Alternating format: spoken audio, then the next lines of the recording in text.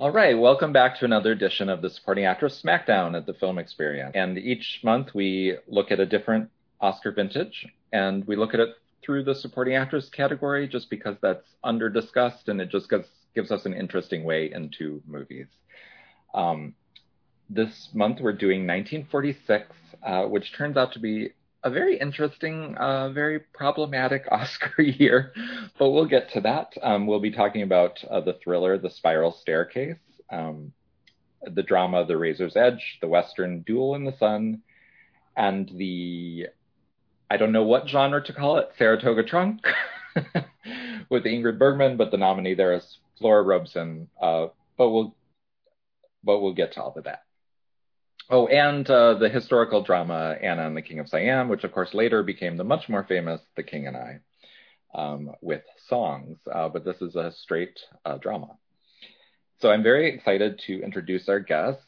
First of all, returning guests, we have Peter Duchan. He's a playwright and a writer. Hi, Peter. Hello. How you doing, Nathaniel? I'm excited to be back. I am, as you say, a writer. I work for theater, so I've had very little to report. But now it's opening back up, so hopefully soon. Soon. And then we have critic Guy Lodge, who I know you all know and love because he's been a guest multiple times. Well, I think some of them love me. That's maybe a broad statement. Yes, and yeah, really thrilled to be doing another Smackdown. And for those that don't know me, I kind of started out also on the awards beat back with In Contention, RIP. And now I write for Variety and The Guardian and a bunch of other places. So here we are.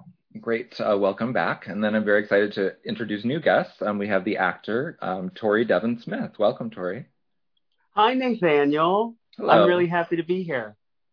And tell people where they might know you from. You might know me from the Netflix series called The Get Down, created by Boz Lerman and directed by him as well.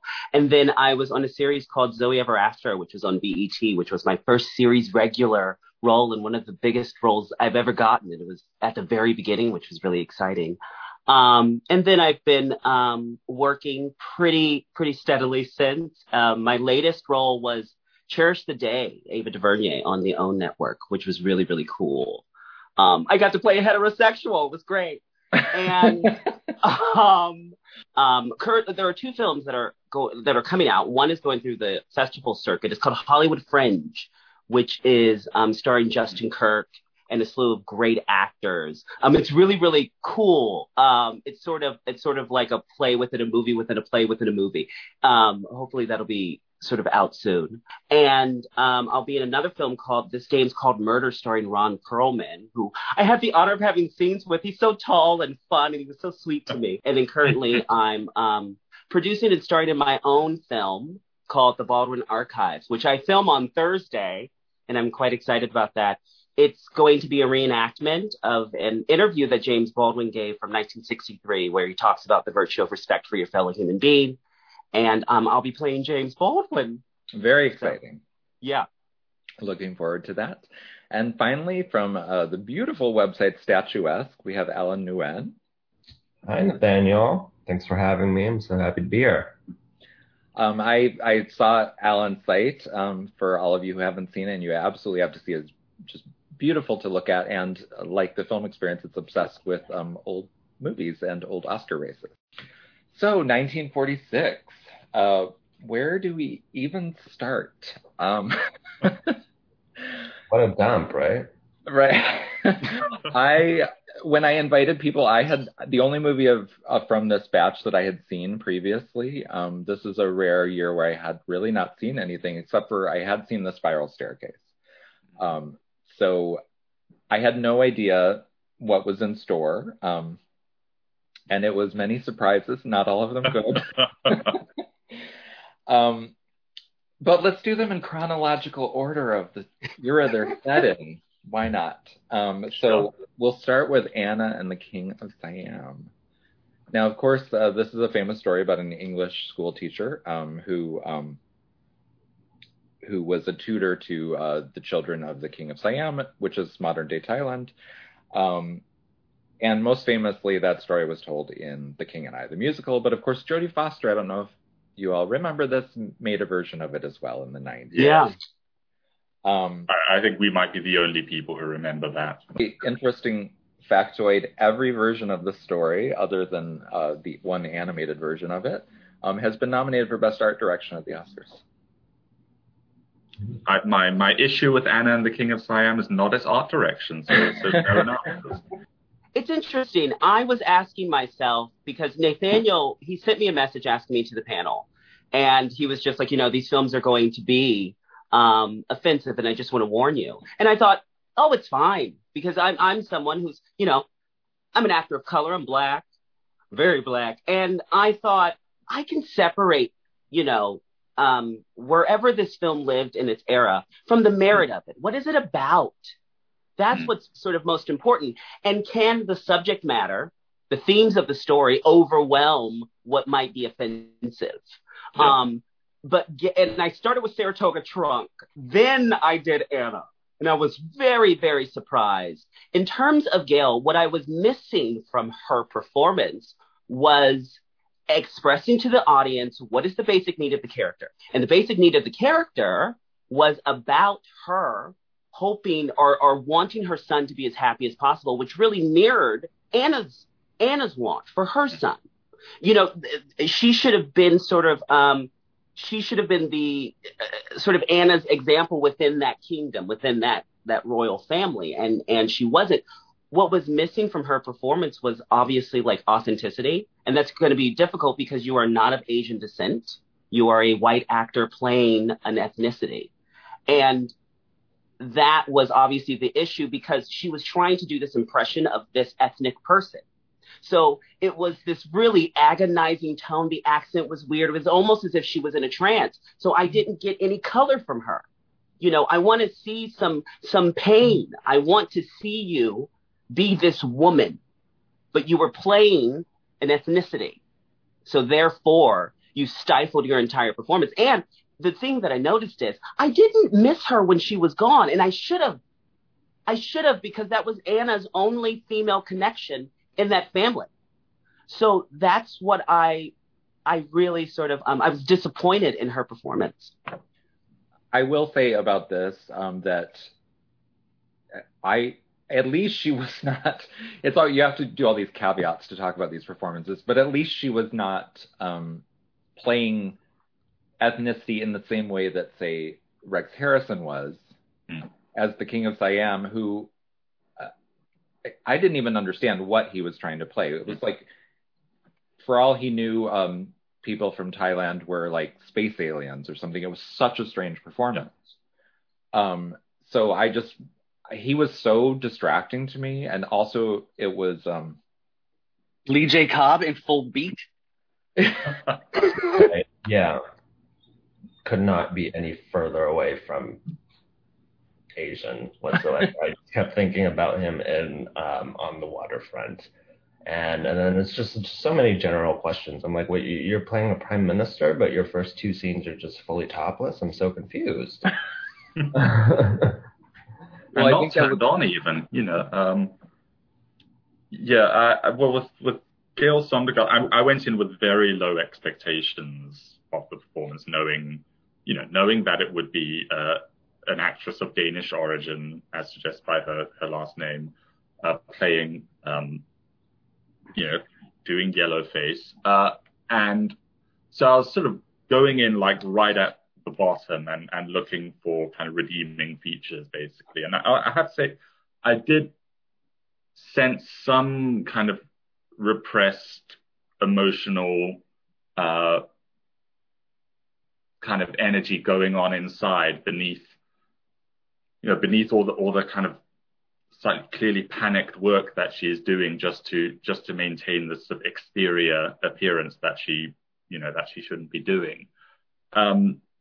So compared to Flora Robson in Saratoga Trunk, which we'll get to later, I thought she was thinking about the interior of the character a bit more, but it's such a disconnect, particularly in a film that is in this very flat-footed, misguided way, kind of attempting to deal with, Western presumptions and kind of colonial attitudes towards Eastern culture, and yet doing that by casting Western actors in Eastern roles. It's such a disconnect that, she is not great, but there's so much around her that's misguided. It's just that her performance wasn't even what, as Nathaniel said, when you have Rex Harrison doing that, she almost just kind of blends into the background of this whole insane world they've built.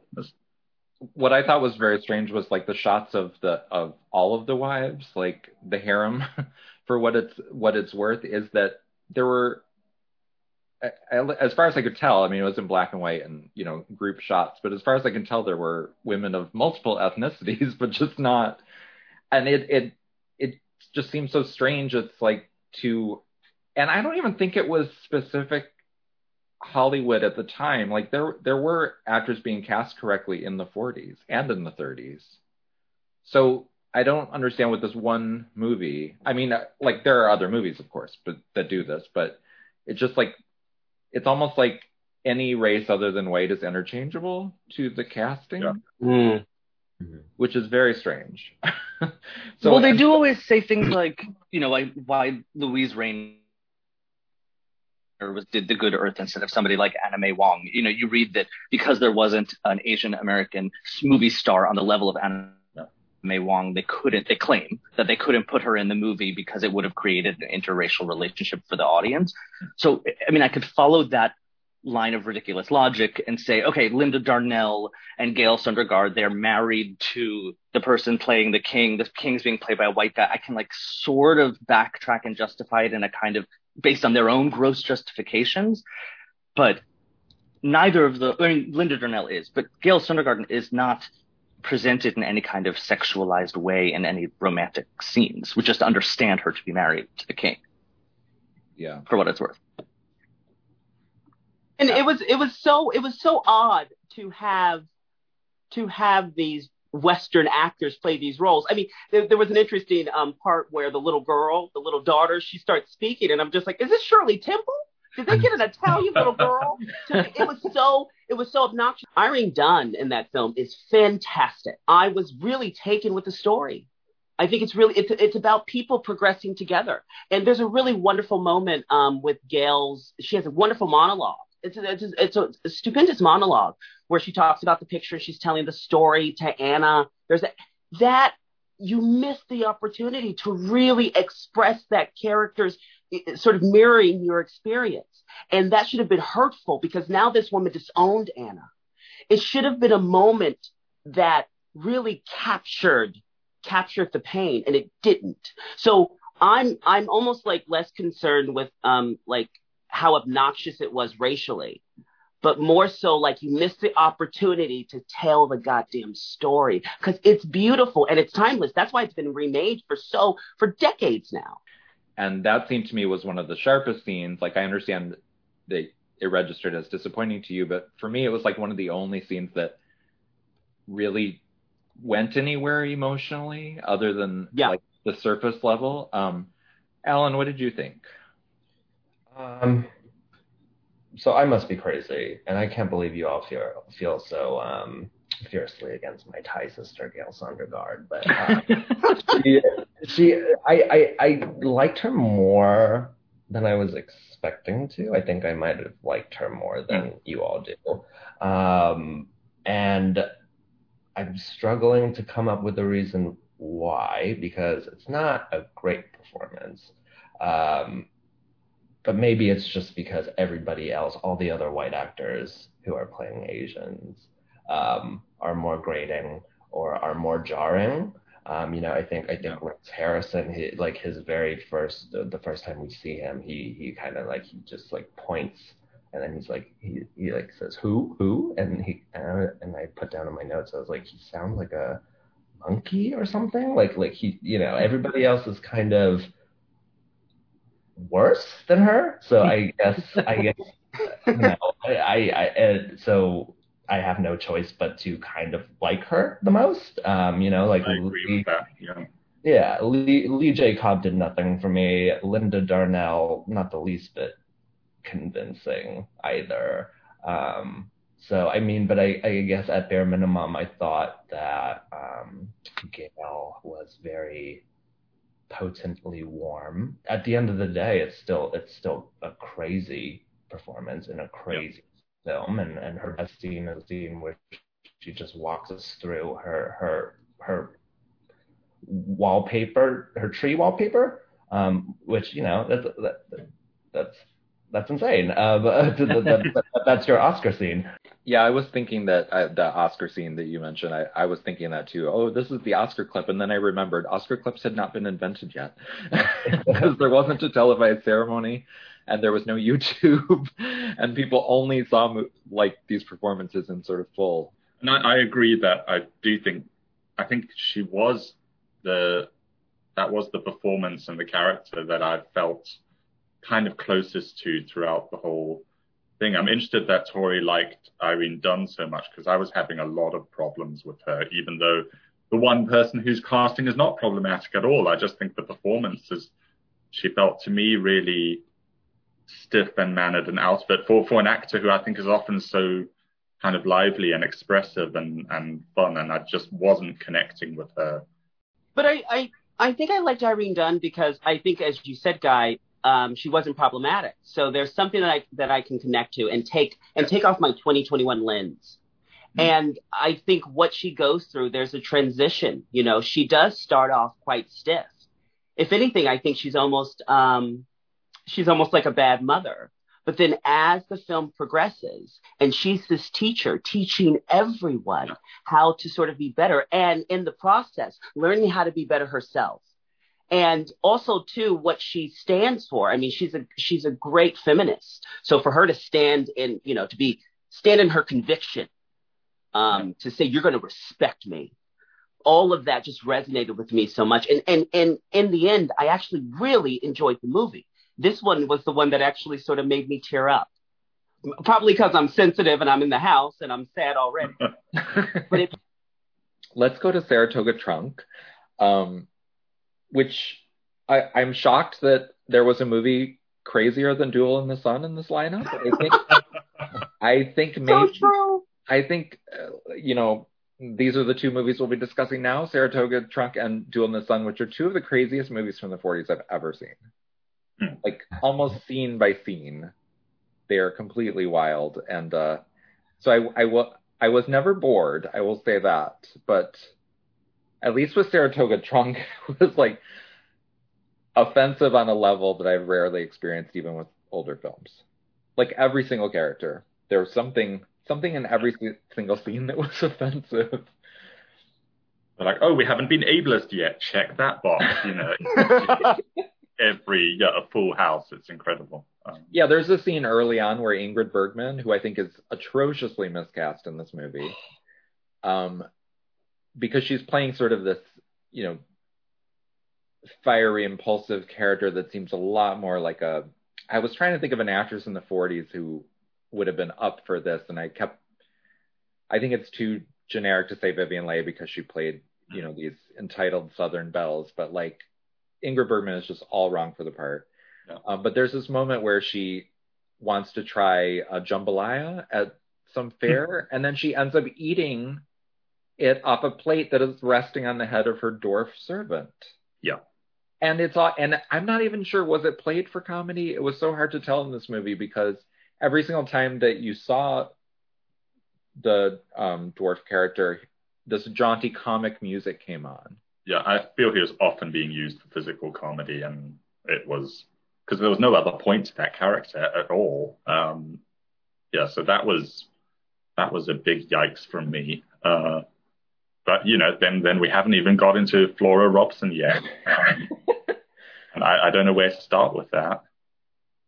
Yeah, well, I mean, obviously we have to, say that it's a blackface performance, but I think the thing that I found most shocking about that is that the filmmakers had, they would place her right next to actual black actors in scenes, which, there are actual black actors who populate the frame in so many of the early scenes, particularly. And so you're only calling attention to how out of place she is. And for me, she seemed, even as an actor, like completely uncomfortable in the part. Yeah. And blackface wasn't the go-to choice by 1946 in Hollywood. I mean, I think I read that, Ethel Waters was in the running for the role, and they considered Lena Horne as well. And I just, what possessed them to go with Dame Flora Robson, who's, as British as it gets, and I think struggles to hide us in this performance. It makes Gail Sondergaard's casting look practically logical by comparison. It's demented. And the makeup is beyond offensive. I mean, they've made her look like a cartoon. I mean, they've given her this unibrow that makes her look like Sam Eagle. And, her face can't really do anything beneath it. I mean, she looks like, she looks alien. It's incredible. And also, but she doesn't, to be fair to her, she also isn't given really anything to do that character. Like, what is that character? She like mutters and complains in the background. The only thing I could see that there was something to play was her sort of changing regard for the Gary Cooper character. Because at first she really resents him and mistrusts him, and then she ends up liking him. But that's not a big character arc to play. No, in fact, I kind of felt watching it that had an actually authentically black actor played the role, we might, in retrospect, in 2021, be having a conversation about like, oh, how unfortunate that this was like the limited role that this actor was offered and the opportunities available to this person. So I don't understand why why Flora Robson would want to take the role in the first place. I mean, I know people didn't have the same agency they do now, but it just seems totally wild to me to want to insert yourself into a role that gets almost no access given. Well, I think, for one, the degradation of blackness in this film was really sort of obnoxious to me. I thought, oh my gosh. And what was interesting was, later in the film, you actually see the beautiful face of a black actress come to the door and listen in. And she says, I think they're dead. It was so, I have to say, it was so refreshing to see a black woman, because we've been this creature with it was Flora's makeup that really just was sort of insane. But, to Peter's point, why would she take it? I sort of think that way with, what's the actress, Zoe Saldana, when she took Nina Simone, which is essentially sort of a modern blackface performance as well, because the opportunity is there. It's an opportunity to do something outside of yourself. And so Flora taking on this performance was probably really intrigued with doing a transformation, something she's never done before. So I can understand any actor taking any role, because it's just interesting to take. And because there was sort of an allowance, sort of back then. But again, it's another stifled performance. She's doing a really sort of bad impression of blackness. But I was, I couldn't help but be sort of impressed, because really this woman who's British and, she's, her heritage is Scottish. She's just this British woman doing this Creole accent. I mean, she's going for it. I'm not going to sit up here and say that I wasn't sort of impressed by that. And you know what was really interesting? There's a line that she says to Gary Cooper when Gary Cooper comes in and basically harasses her. And he says, "Mammy, you don't like me." And she says, "Don't call me that. My name is Angelique. That's from the slave days. I don't like that." To me, that says, well, then you all knew how you were degrading black women and how it felt just by admission of that line. And black people always knew. So it would have been so amazing to have Ethel in that role. You know what I mean? Yeah. Maybe Ethel Waters didn't want the role because there was not enough to it. Who can say?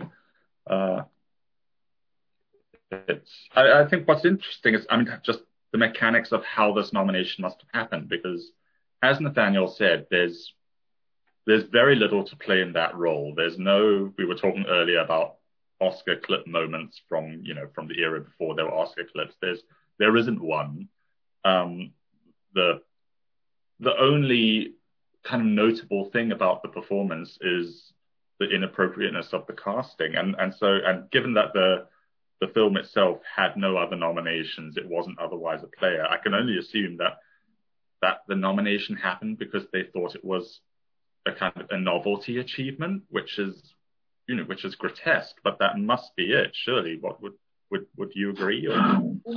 I would. I mean, I think it's obvious they're obviously looking at it as like a transformation, and I don't want to compare the performances because of course it's apples and oranges, but it to me, I think it's along the same mental lines, even though it's crazy, as saying, oh, Charlize Theron, I really believe that she had mottled skin and that she was like this low class woman in Monster, and like giving the actor credit for like looking different because the makeup is so different.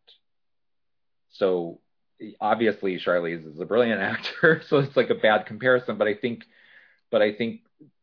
at least some people when they vote are looking for transformations. It's the same way that we see with like biopic roles always being so popular, like put some fake teeth in Rami Malek and suddenly he's Freddie Mercury and deserves the Oscar. I would agree to Tori's point about Flora's Mammy line. It made me think of Hattie McDaniel's performance, or not that she reminded me of Hattie McDaniel's performance, but my mind just goes there. In that scenario, I start comparing, like Hattie gives you something, she's charming, she's touching, she's funny. Whereas Flora, I'm just kind of like, girl, you're giving me nothing, like, what are you, what exactly are you doing? What's the point? Why are you here? To Guy's point, there is no noteworthy moment that you see and you're like, oh, this is good, or this is a standout moment. And Gail Sondergaard, she gives you something, she gives you some semblance of warmth.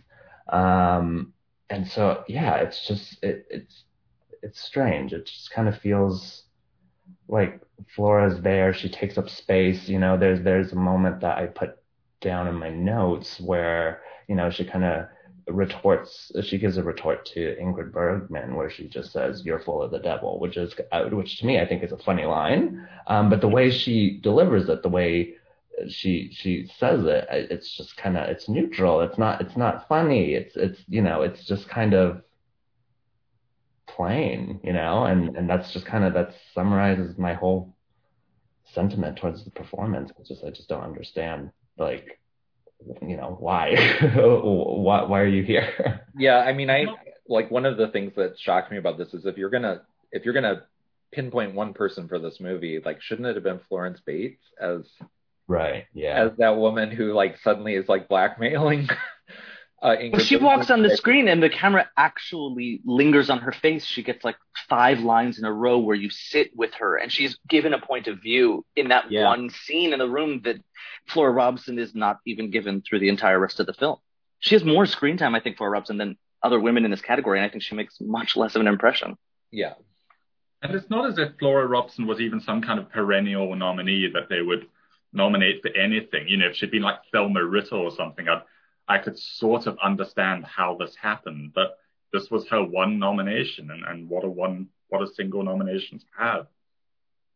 But I do have to say, it can be up to the actor, possibly, like, to give this character more color, to make it complicated, to give it a different perspective. To me, Angelique, played by Flora, she has this dedicated lineage to the family. She's also very dedicated to Ingrid Bergman's character. There's a lot there that she could deal with. It's complicated. You're upset, but you're also trying to protect her. And what I didn't see was any fragility in her performance. That's what was missing. But also, too, like you were saying, Nathaniel, what exactly is this movie? Because in the beginning, the three of our characters, this weird trio, is sort of on this boat, their backs to us, it's sort of a noir, sort of feeling to it. And then all of a sudden it turns into this like ruckus. It almost reminded me of like a blockbuster comedy. I don't know why, but I was just like, this is really odd. why is this now like an odd comedy? And then fucking like Gary Cooper's hat, that first scene is really great. I was just like, oh, he's hotter than he was in High Noon. But that huge hat, that enormous hat, I was like, what the fuck is going on? I didn't know what the film was. I was what is this movie? Yeah, it also has two different motors, too. I mean, I will admit, I think I have committed the grievous sin of enjoying the first half of Saratoga Trunk.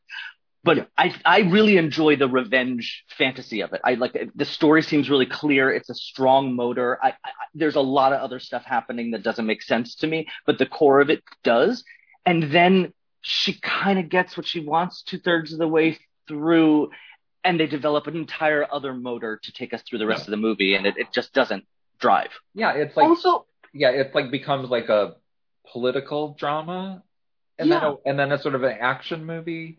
And then it's a melodrama, and then a comedy. I mean, it was all over the place. This was, what I researched, it was the most popular film from Warner Brothers of the year. So maybe that was obviously an influence in how it got attention at the Academy. That's what I was sort of thinking. And I have to say, when you were saying, Nathaniel, you were thinking of actors, I was thinking of Bette Davis. And I think the screenwriter was a screenwriter of other Bette Davis films. So to me, this felt like a very Bette Davis vehicle. Mm. You know what I mean? This sort of... You know what I mean? I was just like, I want to see Bette Davis in this for some reason. But I have to say, for the little person in the film, he was basically used as a pet. Like you talked about how he, and the way that they fed him was so incredibly offensive, like a dog. But he did have a moment of redemption when he told Gary Cooper's character, I'm a man. And I was so happy that he got to say that. I was just like, thank God, because he was. He was this, to me, he was somewhat of a three-dimensional camera. Well, two-dimensional, really. But there was something, he was still interesting to me. He was someone that did stand out. If they didn't treat him as a pet, I would have liked him more. Yeah. That's what's interesting about these movies, and it's the same with Anna and the King of Siam, is they throw in, the scripts kind of throw in these moments of kind of slightly liberal-minded awareness of kind of prejudice. And then the films are still completely complicit in that. And I think it's such a fascinating snapshot of where Hollywood was at that time, and that there were kind of very slow, kind of gradual signs of some kind of dawning, but the general thrust of the film just wasn't there and wasn't playing along. Also, too, was she clinically bipolar? She would have these fits, and then she would sleep for days.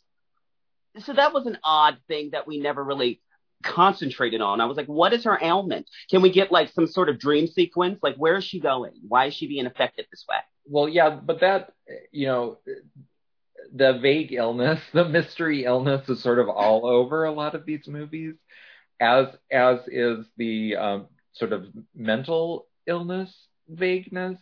And like a lot of it makes me think of like we're in the mid 40s, right? And it's like directly post-war, these movies. And it's interesting to me that the Best Picture winner that year, The Best Years of Our Lives, which is a great movie, is super contemporary. It's like about men returning from the war. And the war ended in 1945, and here we are. So they were obviously making the movie just as people were actually returning for war. And psychology was like exploding at this time period, like people's interest in it, and because of all the post-war stuff. So it's like when I agree with you, I think, Tori, I think there was something bipolar going on, but they didn't have names for a lot of these things yet, or they weren't widely, it wasn't part of the vernacular. But there was a lot of that going on in these movies. Like, what exactly is happening to this person? And I think for the most part, you kind of just have to go with it. But then sometimes it just feels like a genre convention too, right? Like Duel in the Sun, the other insane movie. Like, I'm sure you could do a psychological analysis of Pearl, the leading character, who's played by Jennifer Jones, who is half Native American and half white.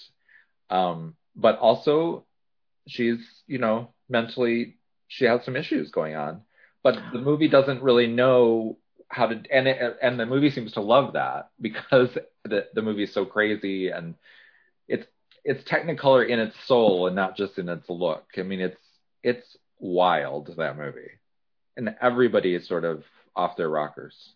I mean, it starts with like a sympathetic man being like a murderer, killing his wife just because she's cheating on him. And it's very sympathetically portrayed, like, oh, of course he killed his wife. Like, it's just like right from the very first scene. And then in the very next scene, his daughter is kind of kneeling at his feet, like crying because he's about to die. And it's like, she doesn't seem mad that he murdered her mom at all. You know, and then it just gets crazier from there. Yeah. Duel in the Sun, I will say, for me personally, did not work except as like an ode to the sexual charisma of Gregory Peck. That really landed on me. But a lot of the rest of it I struggled with. I just was like, it is the rapiest movie I think I've maybe ever seen, with the exception of Repulsion, probably. But like, it just felt like it was the movie where it's not like no means yes. It was like no means oh yes. Like, it just was too much for me. Yeah. I love Duel in the Sun. Oh my goodness. I don't care. I don't even care. I don't care. I love it precisely because it's batshit insane. But I'm also guilty of loving movies that tend to be just high camp and messy. You know, like I really love Bette Davis and The Star. So it's just and there's just something chaotic about it. Just the sheer audacity of it all that I appreciate, I guess, even though it's terribly wrong in all sorts of ways. Learning the history about this like I did, like David O. Selznick was basically on drugs and he went crazy with this motherfucker. I was like, oh, all these directors and you wrote the script and you were trying to mirror going with all of that. But the thing that I was actually really impressed with Duel in the Sun was cinematically. I mean, the shots are stunning. The color is beautiful. The cinematography is amazing. I thought it was so impressive. And then that one scene where Gregory Peck and the horse, I was trying to research, did he actually do this? Was this a stunt guy? Because it looked like it was him. The thing about Pearl, Nathaniel, where you talked about, you know, there's an ailment or something's wrong with her. I don't think anything's wrong with her. I think everyone's assaulting her. Everyone's assaulting her. So that makes you crazy. When I think about women from really any era, it's just like every man is trying to rape you. Every single man is trying to rape you. And they were. It was sort of insane. And then to get to Lillian Gish, who I found to be fine. If anything, I felt like there was nothing to her character. There was absolutely nothing there.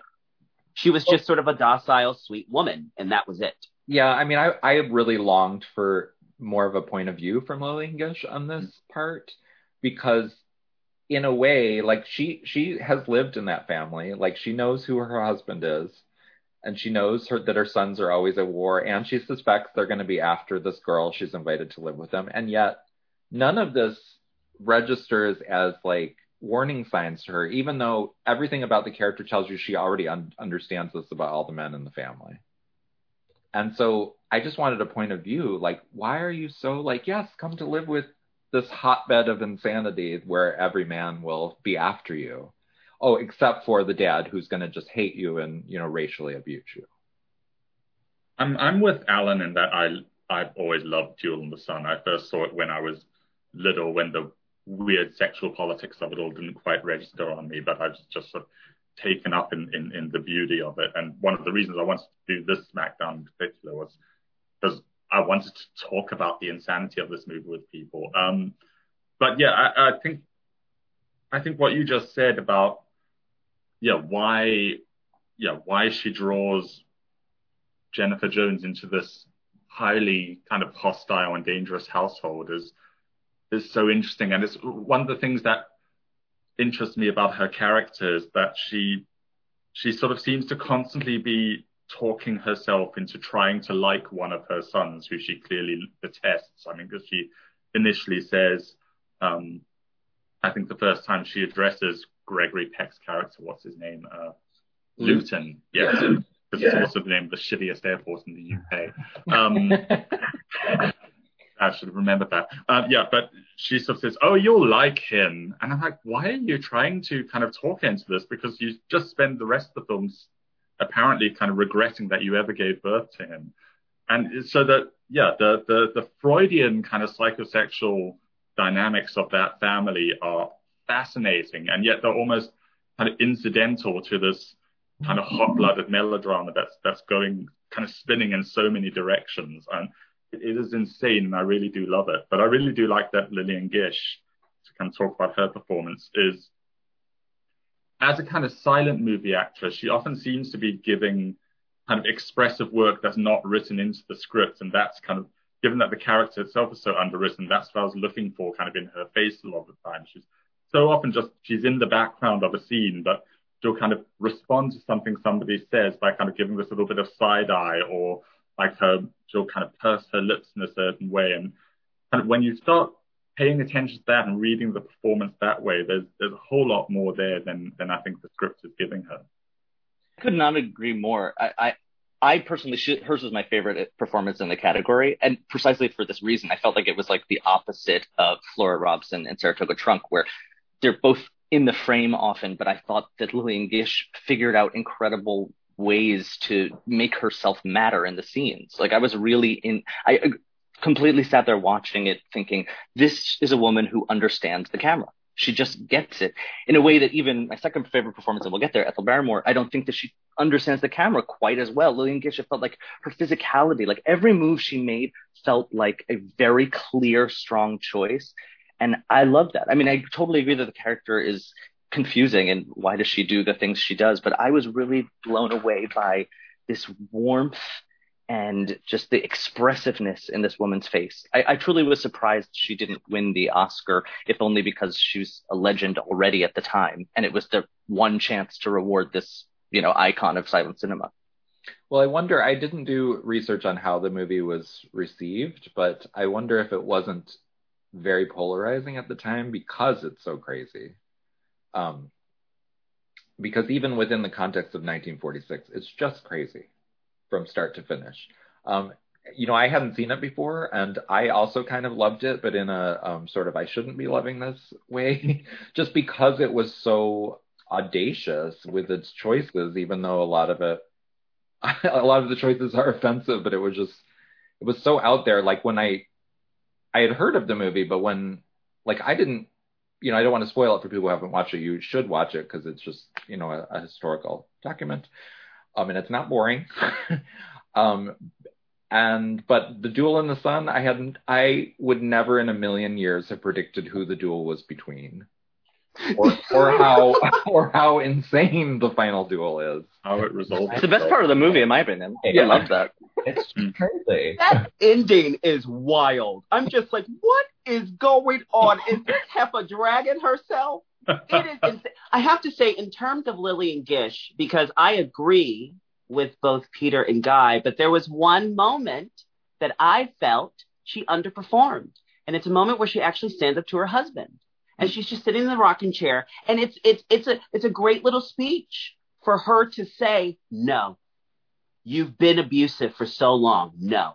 And she didn't do anything with it. And to the fact that, of course I'm now trying to I'm looking at actors from that period and seeing like, where's your level of honesty here? And I'm like, oh, well, then there were other actors who were doing really, really great work. So Lillian, you had a chance to really show us some depth of emotion here, and you didn't. This is a really great moment for this particular character standing up for herself in that era, and you didn't give it something. I will say her ending in the film I really loved. When you talk about her being obviously from the silent era, she's the first actress of American cinema. She's iconic.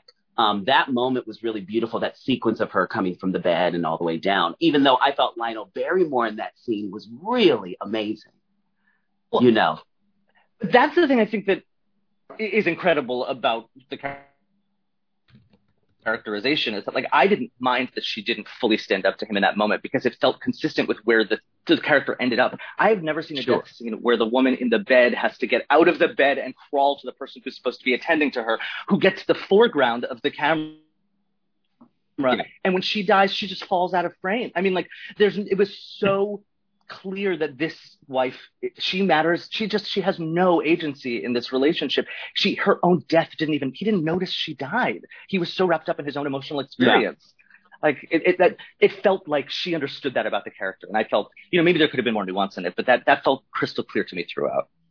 Yeah. I mean, it's interesting, Tori, that you bring up, that scene about her standing up to him, because I also felt she underplayed that. And I kind of liked that choice, contrary to you, but at the same time, maybe because of how like quiet and reserved she was as a character, but at the same time, I wanted her to overplay at least one element because, or maybe overplay something with her, how she played to Gregory Peck, who she sort of, what does she feel about him other than, wishing he weren't evil? So.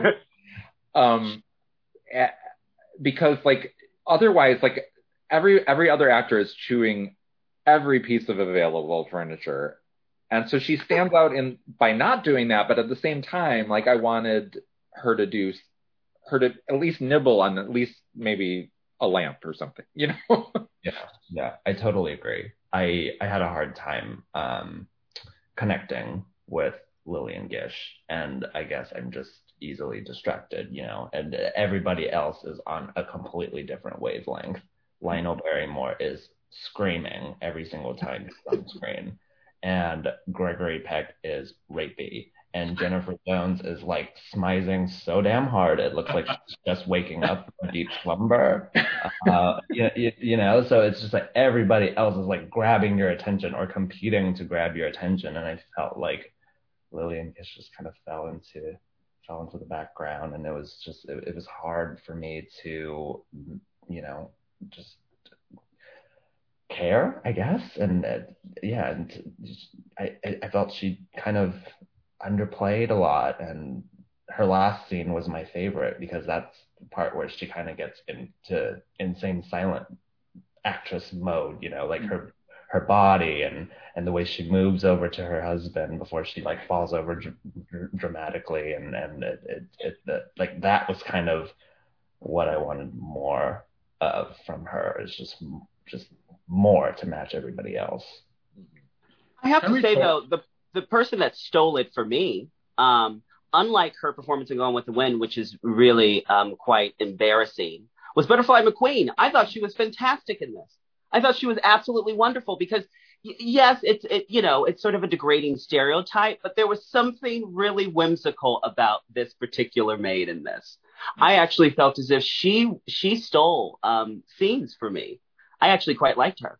Well, I completely agree with you. Yeah. I mean, the thing about Butterfly McQueen in this is she's so relatable because, I mean, she blames it, this is the part where, it's like a horrible racial stereotype, but she blames it on herself being like dim-witted. And I'm like, no, nobody would understand what's going on in this house. It's not you. It's not you, because she seems like hopelessly lost all the time. But the family is so off their rockers that of course she is, Yeah, and I really loved the actor who played the Sin Killer. He was quite fantastic. Walter Houston. Yes. Yeah. There's so much kind of good work on the margins of this movie, but I totally agree about Butterfly McQueen, who is playing. She's crafted a real character there with very little to work from, but there's a personality, there's a point of view, there's I enjoyed her every time she was on screen. Was glad to see her back. That if she had got a nomination, I would not have complained. Any other thoughts on Duel in the Sun? I mean, they're so. Just one podcast on just Duel in the Sun. Because I just want to know if it's just me, but am I the only person who sees the insane queer coding of Joseph Cotton's character and the way he sort of seems to be seducing Jennifer Jones but isn't, and then at one point he sort of says, if everyone were like me, the world would be an extremely frustrated place. I just kept seeing these weird little signals and cues, and I couldn't figure out why. Maybe I've just been too long in lockdown and forget how people behave. But well, I think his scarves are possibly playing into that reading, because he could wear a scarf in that movie and throw it around. But the costume is actually interesting too, because the costuming plays into every stereotype you can imagine about good versus evil. Like he's like in the white uniforms and his brother's in the black, but it does it in a way that's kind of like self-aware. I really liked the costuming in this movie. I guess I just really liked the movie, even though it's very offensive and rapey, as Tori said. The movie is like, it's like sort of like rubbernecking. You're just like, you shouldn't look at this accident, but you're going to keep looking at it. And also the score. There were moments where I'm just like, is this from Pinocchio? Like, the score was odd to me, but I kind of, like, I dug it. And I thought Jennifer Jones was wild. It's interesting because I've never seen her perform in anything. And I know she won an Oscar for Song of Bernadette. So after I saw this film, because I'm just like, this, and also too, at the time I was researching, it was very inappropriate. I mean, this was a very sexual film. People found very, very offensive. So I had to look at the trailer for Song of Bernadette to see, like, what was Jennifer Jones sort of really like? And I can't help but be a little impressed to be like, oh, you went for it. And there were moments where she sort of resembled Dorothy Dandridge to me, just in look. And I was just like, wow, Dorothy probably would have been better. But Jennifer Jones was just wild in this, just wild. Yeah, and it's a much more stylized performance than she would generally give. In other things, she's a lot more like grounded. Even in Song of Bernadette, which technically could have been a more florid performance, if you will. I was just gonna say, I was digging through my copy of Inside Oscar, and they were saying that there was a magazine of the Archdiocese at the time, and they were mad at Duel in the Sun because they say it tends to throw audience sympathy on the side of sin. And if that's not a reason to love Duel in the Sun, then I don't know what. Exactly. Yeah. Yeah, because the sin killer. Yeah, Walter Euston is. Yeah, that's not exactly a flattering portrait of religiosity either. No, they apparently had to add that narration over the overture after the fact that it explains that the sin killer is, a representation of one kind of an unethical preacher, but that religion isn't all like this. That's funny. Okay, so now we're gonna. We haven't really outlined to this point, but we have been moving in chronological order. So now we're finally in the 20th century with Spiral Staircase. It's set in the 1916. And it's a thriller. And those are always fun, I think, to see from other eras because, like, the sort of tropes of filmmaking, even within genres, change so much from... So I thought... I'd seen it before. It's the only one I'd seen before, and I really like this movie. Did anybody like it besides me? I did. Okay. I think it's impressive that Robert, I'm going to murder his name, but Siodmak did this and The Killers in the same year. I thought that's really impressive. They're both stylish and very stylistically different to my eye. Mm-hmm.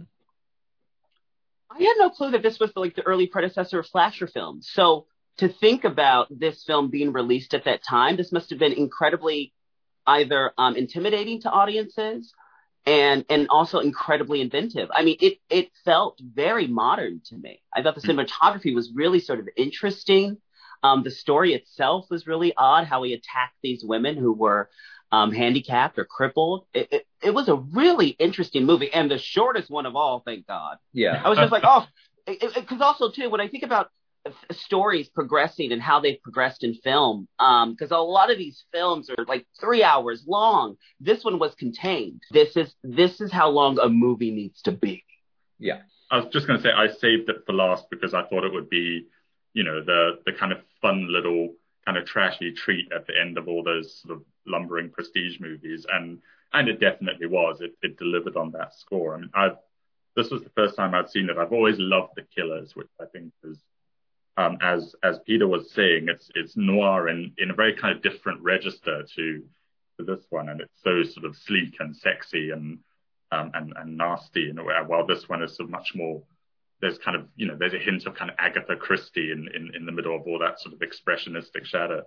And I had a really good time with it. I'm not sure if it's something that will stick with me for as long as say The Killers. But it's so nice. I always enjoy seeing when the Academy kind of paid attention to just neat little genre films, because that would happen occasionally then, and it happens so little now. Yeah.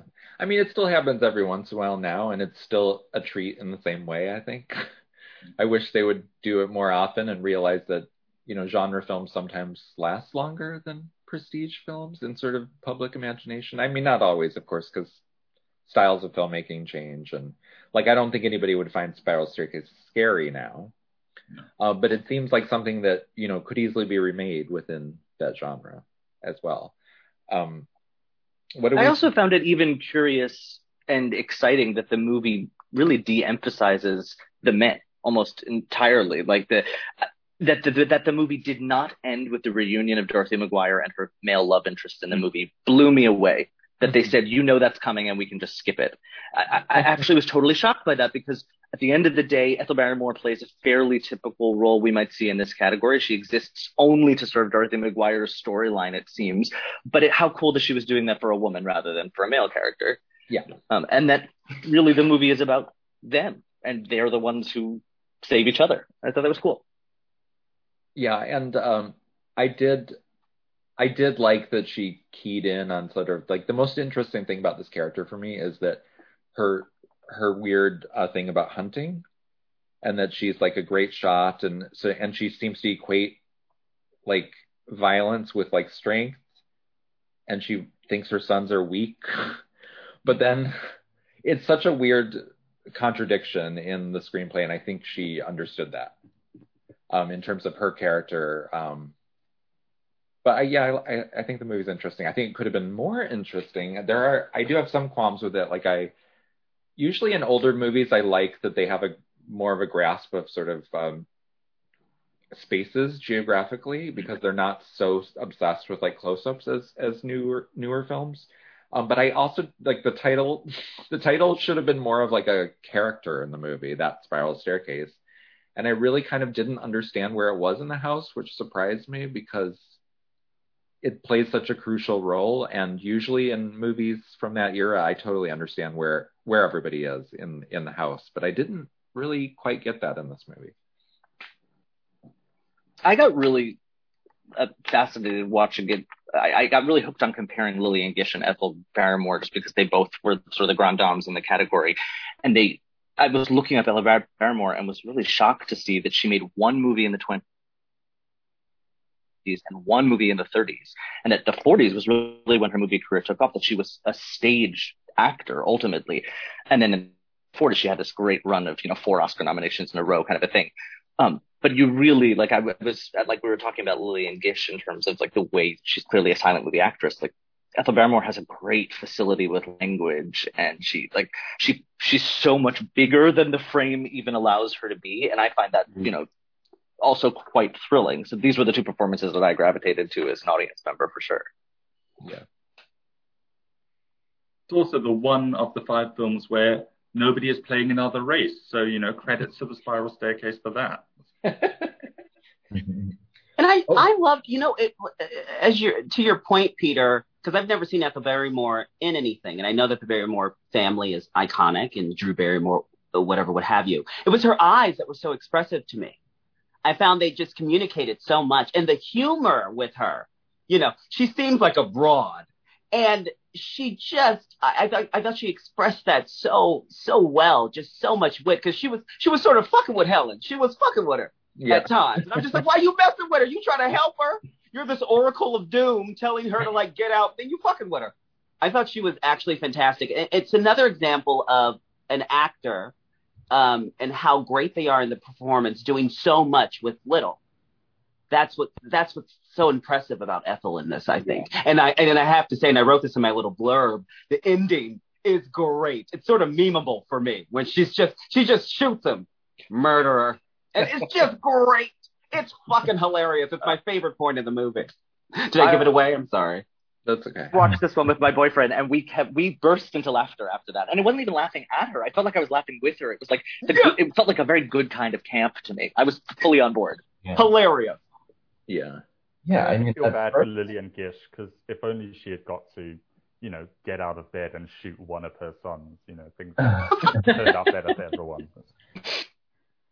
no, but I think at first I didn't get it, or as I was watching it the first time, I didn't quite get Barrymore's performance, or maybe because I'm a little jaded. But I was like, okay, you're in bed again, because I think she was in bed for none but for the film she won the Oscar for, none but the Lonely Heart, right? No, Pinky. It's never not funny that she's in bed for half of her Oscar performance. Yeah, I was gonna say she's sick again because she was sick in Pinky. So I was kind of like, okay, so you're just kind of falling in and out of consciousness and telling Dorothy McGuire to get out of the house, but she doesn't get out of the house, and so she wakes up and then she tells her to get out of the house again, and then passes out again. And I'm like, okay, well, what's the point? And once the movie's over and I'm going through her scenes again more retrospectively, it's interesting to see that she's giving us all the hints we need as we inch toward figuring out who the killer is. And I just love the last part of her performance, just the way she says murderer and like the intensity in her eyes. It's just like she gives so much with so little. Whereas I think on the flip side of that, it's like Anne Baxter, for instance, is given so much to work with, but we can talk about that in a bit. But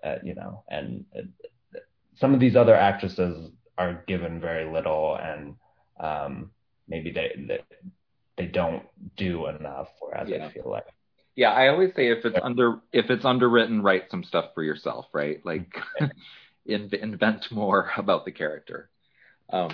So our final film is The Razor's Edge, and set in the 1920s, I believe. It's a little vague because a lot of years pass. And did you guys notice from scene to scene, it's like there's no context clues, and it'll be like 7 years later. Or suddenly someone will have 3 children. And the movie just like hops around a lot. I went back and forth on this movie. I could not decide whether it was good or not. And I couldn't even decide about Anne Baxter, who is like a different character every time you meet her. That's how I felt completely. I mean, I was like, I can't track this character's journey. And they're giving me a lot of information about this character's arc. But it wasn't a credible journey to me as a viewer. I felt like it was like a grabby, Oscar-wanting performance. And I was very cold to it throughout. I also have read the book and loved the book, and I don't know that the movie is a terrific adaptation, in my opinion, of the book. Was that character, Sophie, was that journey easy to track in the book?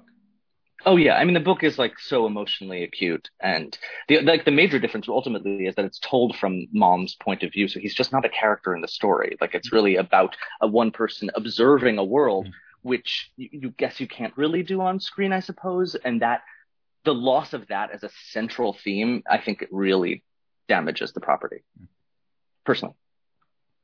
What I do find really interesting about the way they've kind of written and constructed Anne Baxter's character in the film is that this film, as Nathaniel says, it takes place over this very long kind of period. I think it starts like just after World War II, so around about kind of the late teens, and then it kind of takes you through the Depression, and I think it maybe spans about 10 years in all.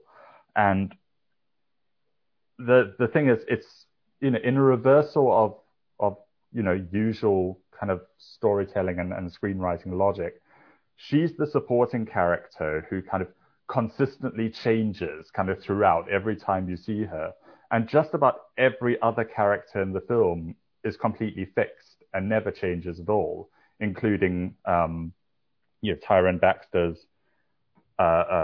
Power's protagonist, who is just, we understand that he's undergone a change before the movie begins, like, because he has kind of PTSD, and it's kind of changed his outlook on the world and kind of made him more philosophical and this kind of what we're supposed to believe as this paragon of goodness. But he is, in the frame of time that the film covers, he's a completely fixed post. And so she's the kind of agent of change against which we're supposed to kind of track and compare all the kind of vices and virtues of the other characters. And it's a weird way to write a character, and I think it's quite a difficult thing to play. And I actually think I really do like her performance, and I think she's actually best when she's called upon to be least dramatic. I mean, she obviously kind of won the Oscar for her big kind of hospital bed scene where she kind of goes hysterical, or the big kind of drunk scenes in Paris. But she's most moving and I think most interesting when she has to kind of hold it all inside. I mean, I think the scene in the Ritz where, she's on the wagon and trying kind of desperately not to let her kind of, her agony show. And I think she's actually doing very well with that. I was getting a lot from her face and her body language. And there are lots of little details like that in the performance. But so I understand why she won, and I'm not mad at that win. But it is, it's hard for her to find a consistent human thread in the way it's been written. Well, even any change from the characters, like you said, they're all fixed, and even Tyrone Power, we should see this miraculous change, but like one of the filmmaking things that really surprised me, I thought was kind of funny unintentionally, was like when he goes to India to sort of become enlightened. In the scene, this guru character says you're going to be isolated, and I'll come for you after a certain length of time, but you're going to be all alone, and who knows where the spiritual journey will take you. And like cut to like literally the next edit, he's going to pick him up from the hut from the mountain hut where he's been, and we have no idea how much time has passed, or we have no sense that any time has passed, because it's literally the very next scene. And for a movie that has really a lot of characters, there would have been an easy way to make that seem like he was actually gone for a while. Yeah, that really threw me. And it's not as if it's a short movie. They have plenty of room to mark time in it. Yeah. So yeah, I had a hard time connecting with the movie, other than Uncle Clifton Webb. Uncle Elliot, yeah. Clifton Webb, yes. He was really I thought Herbert Marshall was terrific too. It felt like he was doing the most subtle work in the movie, and I did appreciate that. I have to say, I found the film exquisite. More than any other film of the 5 nominees, I was most enamored with this storytelling. Even in the beginning, I found it sort of reminded me of The Great Gatsby. We're going into this really sort of interesting story. Now, and also too, comparatively, because this was sort of this film is set post World War I. Yeah. And then looking at The Best Years of Our Lives, that's also about post-war, but it's World War II. To me, The Razor's Edge was a much more, to me, sort of authentic, interesting perspective on a soldier's experience. It was an introspective perspective that was much more enlightening to me, specifically because we're concentrating on this one character played by Tyrone Powers. But in terms of Anne Baxter's performance, to me, she to me is extremely more impressive than any nominee in the field, in my opinion. I was just like, this one knocks it out of the park. None of the other 4 even had a chance, mainly because, you sort of spoke about how she's different in every scene. She goes through an incredible tragedy. Yeah. She loses her husband and her child. At that point, she's fucking changed.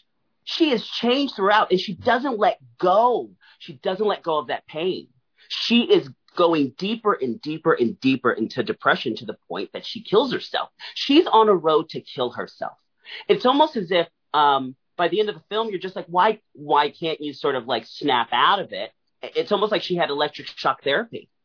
She's done now. Life does not excite her. I found her to be exquisite. And actually, my favorite sequence was when, they go to that bar in France, and she happens to be there, and she's a prostitute, and she doesn't give a damn at this point. She's so lost. Mm-hmm. She's so in it, in her sort of desperation. I remember that because there was a time in my life where I was an alcoholic, and I ended up on the street for a few days. And after a few days, you sort of your mentality goes somewhere else. And then I was by a 7-Eleven, and I just started to pick out of the trash can, and I just sort of didn't give a fuck anymore. There's something that resonated so much with me from Anne Baxter. I thought she was exquisite. I thought it was so impressive what she did.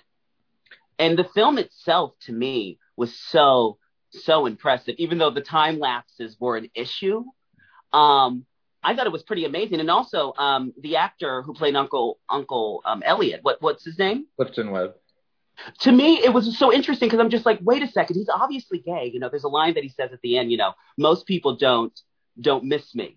They notice me. And it's so interesting because I'm just like, was this like one of the first sort of closeted gay characters? But it's interesting to me because when I think about gay characters now, we don't want gay characters to be declared gay. They just are. And that's who he was. So if anything, it's actually no. He was probably one of the first just gay characters. We don't talk about his sexuality. He's incredibly important in this film. He's so funny. He has amazing time. If anything, he should have won Best Supporting Actor. He should have by far. I thought he was fantastic. I thought everyone was really, really fucking good. Well, I liked Anne Baxter's scene by scene a lot. I realized the abrupt change in her character is sort of the point of the character, but I guess I don't know. I just need a little bit more, or some sort of tissue scene that sort of got me from point A to point Z. Yeah, I just didn't understand like why her arc also involved like moving from like a physicality that was like Meryl Streep and She-Devil to a physicality that was like Jack Nicholson and About Schmidt. Like it felt like such a drastic physical shift, which certainly was abetted by the costuming getting really boxy on her and making her clothes look like severe and ill-fitting and stuff. But it just, her physicality shifted so much that a trigger went off for me, like a little light went off, and I thought, like, I don't like this woman. Not Sophie. I like literally was like, I don't think I like Anne Baxter as a person. And that's not necessarily fair. That's where I went. That's funny. So we always end the Smackdown by doing like fantasy recasting just to see how roles would change or what we would find interesting about it. So just pick one of these ladies to put in one of the roles in one of the other movies. So Peter. Let's start with the guy. Oh my God. I mean, I guess the most logical thing would be to flip the old ladies and see what that feels like. It also side-skirts the race issue for a moment.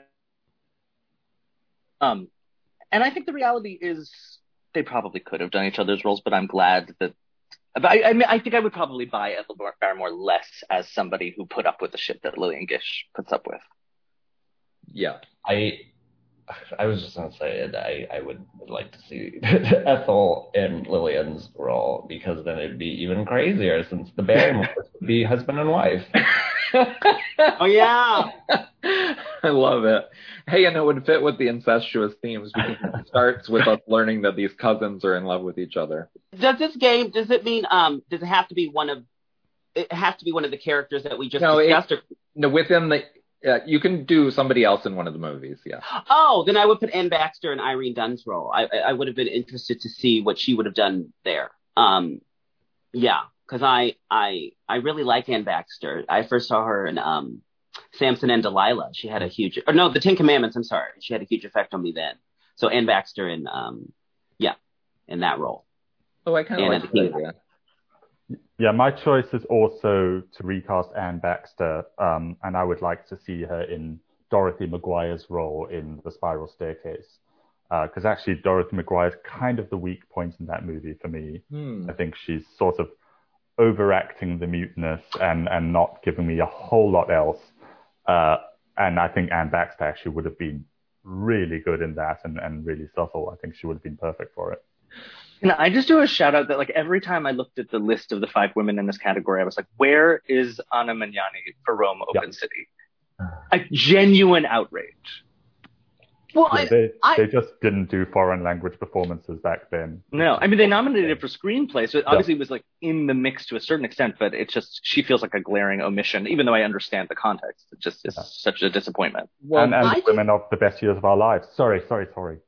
No. I agree with you. I was thinking about that. It's a Wonderful Life. Donna Reed should have been there. I don't think any of the 4 nominees outside of Anne Baxter should have been nominated for a damn Oscar. None of those performances were Oscar worthy at all, in my opinion, besides Anne's. That was the only one. So this was a weird fucking year, especially with The Wonderful Life. I mean, back then it wasn't popular for some reason, but I'm like, Donna Reed, Teresa Wright, and I also think Virginia Mayo, who played Fred's wife. She was wonderful because they made her out to be snobby, but I'm like, no, back then at the war, women finally had autonomy, and her husband had to come back. She had to give up her job. She was pissed. I loved her performance in that because I really didn't like the best years of our lives all that much. But those two, I was like, they should have been nominated, especially Teresa Wright. She was wonderful, luminous, effortless. Anyway. I loved Myrna Loy in The Best Years of Our Lives, so I would have gone with her easily. I think Florence Bates in Saratoga Trunk, Donna Reed, of course. There were a lot of people this year. If you wanted something that's simplistic that's still a lot of fun, like I think like some of these performances were, I think Angela Lansbury in The Harvey Girls is really fun. Yeah. Ruth Nelson in Humoresque is also really great. Yeah. So it's a very strange selection by the Academy, and it doesn't even really line up with what they nominated in other categories, which tends to be the way they err. Like sometimes when they nominate bad performances, it's just because they love the movie. But in this year, they loved movies that had good supporting actresses, and then they didn't choose them. They weren't coattail nominees. And I mean, the way they allocate some of the nominations I looked up like Duel of the Suns Oscar record, and the fact that they only nominated, 2 performances from it and none of its technical properties is absolutely wild to me. I mean, I don't know how that shook out. Yeah. And, sometimes films of that era, it just hits the zeitgeist differently. I was looking back at 1968 because I recently saw In the Heat of the Night. That is not on par with Bonnie and Clyde. That's not on par with The Graduate. But it was a very racial, tension time at that time. And I think about this particular year too, because it was right after the goddamn war. Best years of our, of our lives, like hit it on the head. Even though It's a Wonderful Life or these other films were much more extraordinary. So it really deals with the zeitgeist of where American minds were at the time. Mm-hmm. And they weren't quite in Duel in the Sun, even. but maybe that's a good thing. Yeah. For as fun as the movie is, maybe it's good that America wasn't quite there. So thank you so much, all of you, for doing this Smackdown. It was a very odd year, and I would wager it's maybe the worst year for supporting actress of all 93 years, which is saying a lot in terms of what was nominated, not the movies themselves. The movies themselves, I thought, on the whole, other than Saratoga Trunk, were watchable. I guess I just like a revenge fantasy more than you guys. Tory Devon Smith, thank you so much. I've wanted to have you on forever, so I'm glad you're finally here. I'm so honored that you asked me. I've been following your blog for years. It's such an education for me. So it's such a contribution. So thank you. You can find me on Twitter, Instagram, or whatever. You can come to my house. I mean, don't. And those are all under your full name, right? Tory Devon. Yes. You have the links. Yeah. And Allen Nguyen. Yeah, you can find me at thestatuesque.net, where I will occasionally write about movies here and there when I am not a slave to my public relations job. Okay. And Peter Duchan, thank you for coming back. Thank you for having me. You can find me on Twitter. As I said before, I work in theater, so you can't find me anywhere else right now. And hopefully soon you'll be able to. But didn't you have something premiere during the pandemic? I did. You're right. I was very fortunate in that I did have the world premiere of a musical I wrote in Tokyo during all of this, which ended up becoming quite complicated due to COVID infiltrating the rehearsal room and many other factors, which I chronicled in the New York Times. You could look it up in the Arts and Leisure section from a couple in February. Great. But other than that, it's been a very slow period. Yeah. We will link to that as well. And Guy Lodge, a frequent guest. We always love you. Oh, thank you. I hope I redeemed myself for the last time, because the last time I was on the Smackdown, I gave 2 hearts to Kate Winslet in Sense and Sensibility, and a lot of your readers were pissed about that. So hopefully less dissent this time. But in case any Flora Robson stans want to send me hate mail or anything, I'm on Twitter at Guy Lodge. All right. Thank you so much, everyone.